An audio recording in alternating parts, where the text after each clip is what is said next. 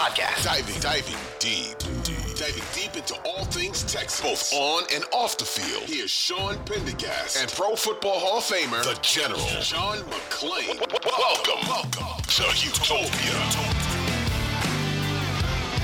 You ready to do some mailbag, John? I'm ready. All right, we do the mailbag, HOUmailbag@gmail.com.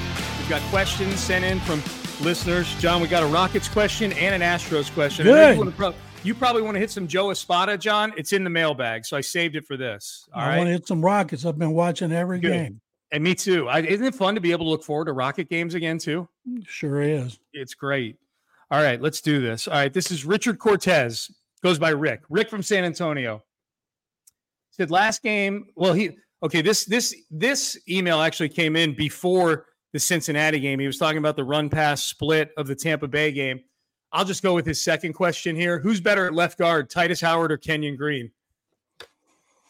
Titus, because he's a veteran and he's played more, and we don't know squat about Kenyon Green. Yeah. But Titus is he's not a left guard. He's not going to stay at left guard. Yeah. John, I would love to know how Kenyon Green's doing right now. You know, like where is he? Is he in the building? A friend of mine saw him recently. He said he was still wearing his cast from his surgery. Okay, but he's had the surgery on it. What was a shoulder, right? I think it was a pec or biceps. Yeah, it was something. All right.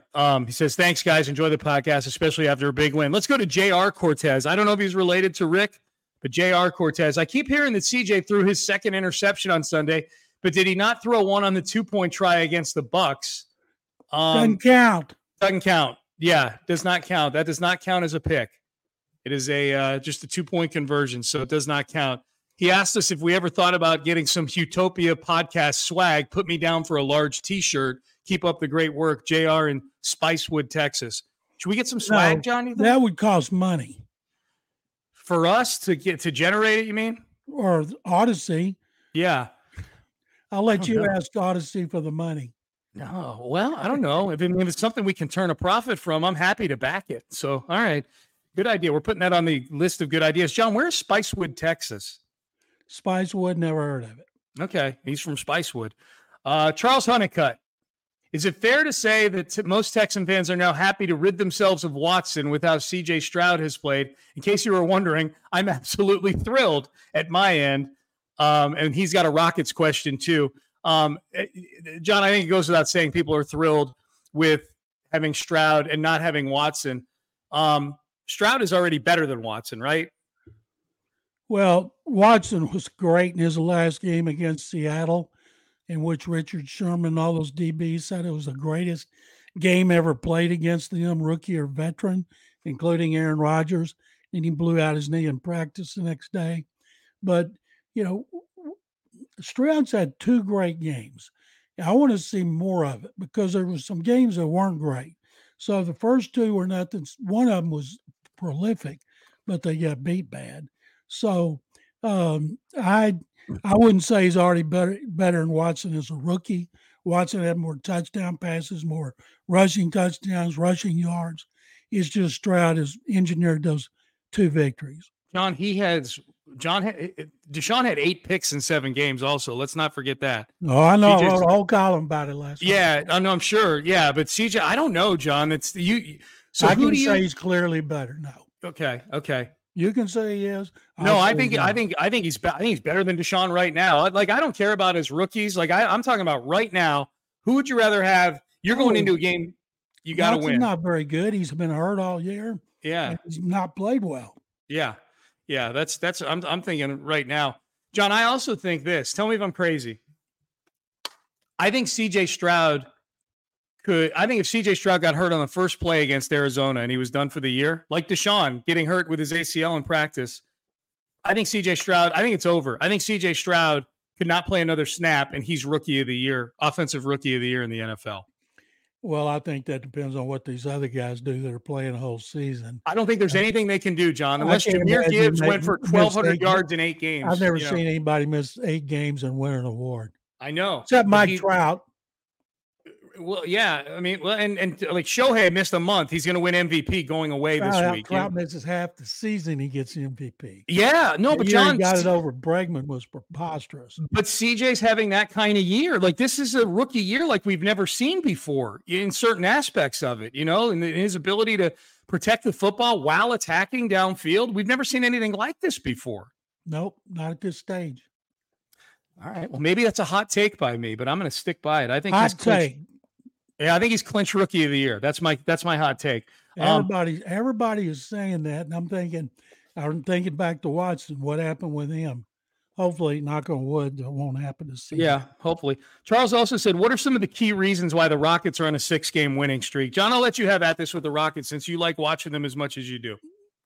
Ime Udoka came in as a highly praised coach. When they hired him, he had that scandal with a woman at the Celtics, but he'd grown up under Greg Popovich, maybe the greatest coach in history, along with Red Auerbach. And so everybody that I looked at that I respect covering the league or in the league, it was universal praise for him.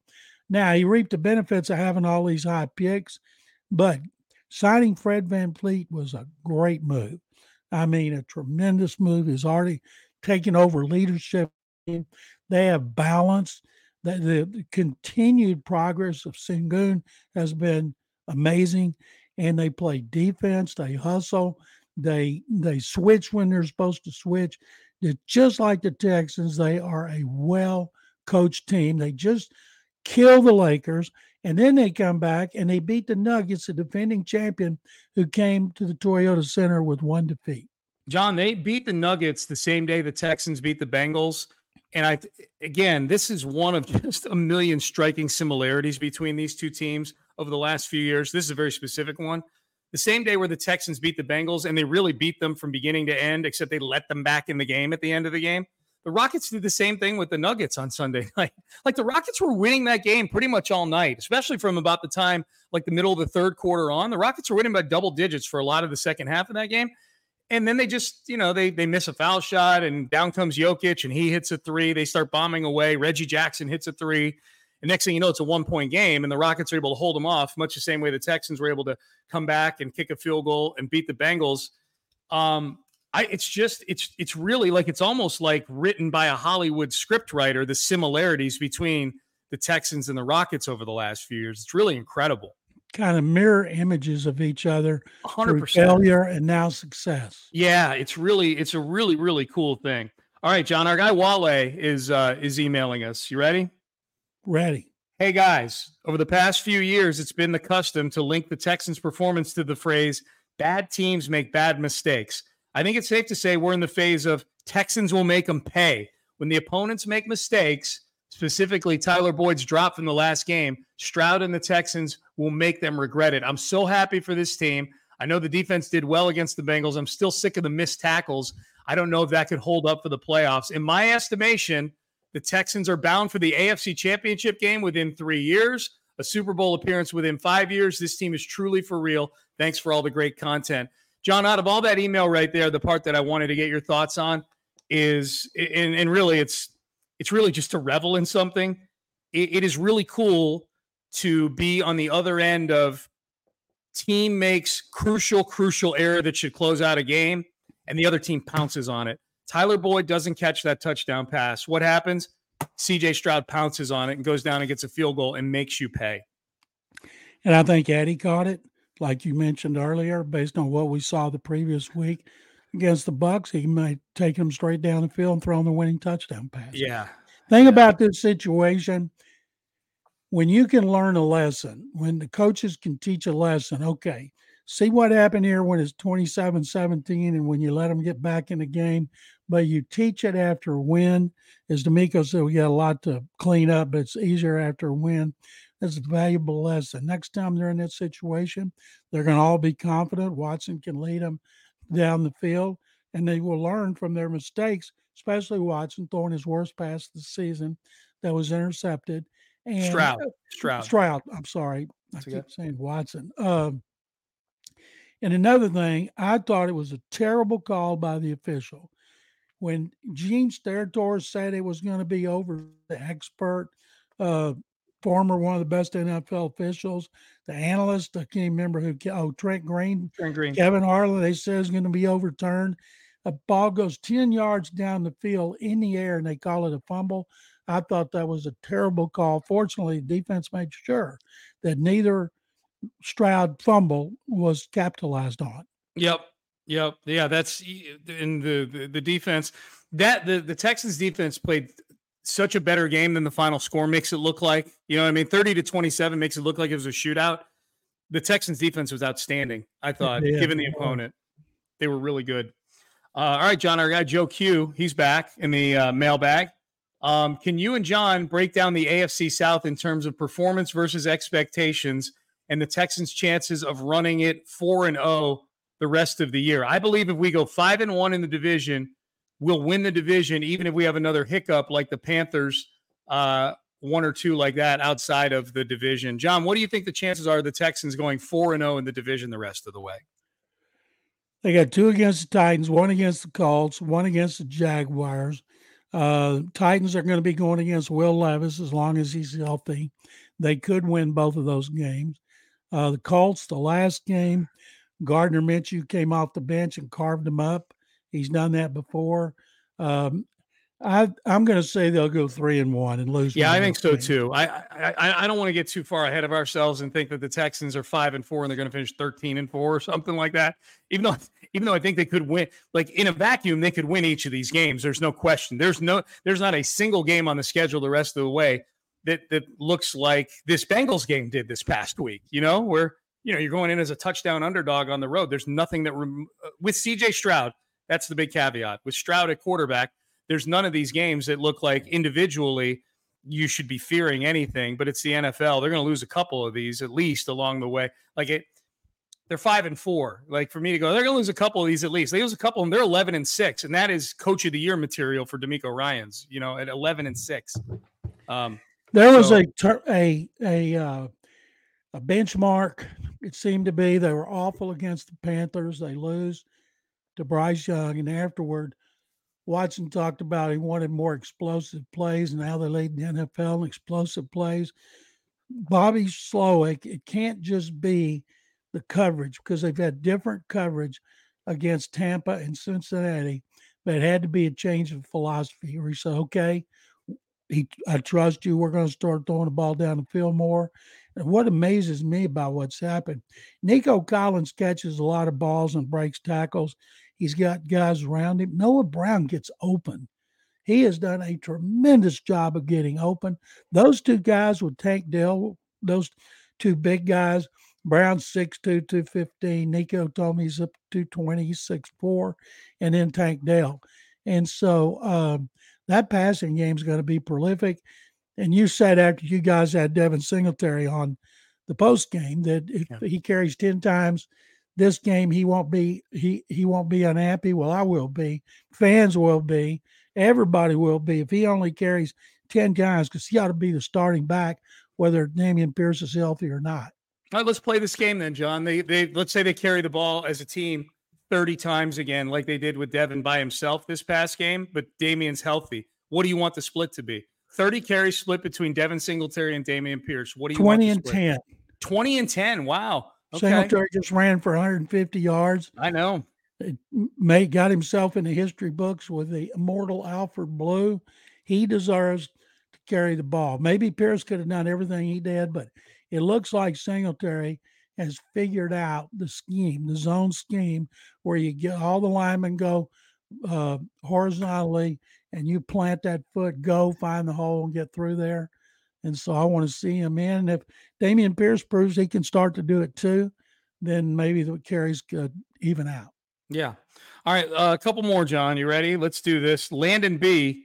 Case Keenum seems like he's basically a coach right now. Is that what's next for him specifically with this staff? I talked to him about it. He is like a coach. He's one of the underrated things going on with Stroud. He spends a lot of time working with Stroud, just like Gerard Johnson, the quarterback coach, deserves a lot of praise. Case, I think, is involved in some real estate deals, and he make a whole lot more money in real estate, but he just seems like he'd be a natural coach. And I'm going to guess that if he becomes a coach, he'd either be like assistant quarterback coach here. He's not going to go right in and take Gerard Johnson's job. One more season, Bobby Slowick's gone. He's going to be a head coach. And you hope that Gerard Johnson would stay here as the offensive coordinator if he's the most qualified candidate and not go with Bobby Slowick. Texans are going to have problems with 49ers do, and they always have people waiting in the wings. But knowing how much Case loves the Cougars, I could see if he said, I'd like to go into coaching, I could see whoever the coach is at U of H wisely reaching out to him. Yeah, I wonder if Case wants to do the whole recruiting thing, and I could see them reaching out. If I'm Case, I stay above the college fray and just stay. Case is set up to get into this. Case is set up to be in the HOV lane into this whole Kubiak, Shanahan, Slowick, D'Amico, McDaniel, the whole thing. He's set up to get right into this tree right now, John, after he's retired. He could go from being assistant quarterback coach, coordinator, and head coach. Yeah, absolutely. All right. This is our guy Dave Howard, John, from Round Rock, I believe, right? Right. Says the story is that C.J. Stroud asked Nick Caserio to draft Tank Dell. Hang on, John. I know you're going to shoot holes in this. If that's true, and you got to ask Nick about this, he says, like Nick's going to give an answer. CJ may have made the best pick in the draft after his own, Tank being a third rounder. John, what do you have to say about CJ Stroud asking Nick Caserio to draft Tank Dell? Well, let's see. Since Stroud was in New York and Caserio was hunkered down at NRG Stadium, and Stroud was doing all these interviews and everything and being with his family, I find it really hard to believe he had time to call Caserio and Nick could take the time right in the middle of the draft and trade talk and go, oh, okay, we'll get Tank Dell. And so, no, I don't buy that. Okay. I think he praised the heck out of it, of course. Yeah. More than likely, D'Amico said, Tank's doing all those things we knew he could do. And I wanted to say, well, why didn't you draft him in the second round? Because they're playing poker, John. They knew he'd be there in the third. Could you see, amid everything going on in New York and everything going on in Energy Stadium on draft day and Stroud picking up the phone or text. Oh, yeah. Nick's like, hang on, D'Amico, I got to take this. I got to take this call. It's CJ. Hang on. All right. Dave also says, and another thing, the alleged fumble on Stroud's incompletion, the first thing the officials should look at is which way the ball travels. If it goes forward, it is presumptively an incomplete pass as it's the force of the quarterback's arm propelling it forward. Simple physics, Dave says. And you're right, Dave. That was a terrible call. Yeah. I thought Tank Dell was a defenseless receiver when he got drilled in the ribs. I can't believe he came back and played the rest of that game. Just shows another indication of how tough he is. There was another helmet to helmet they didn't call against the Bengals.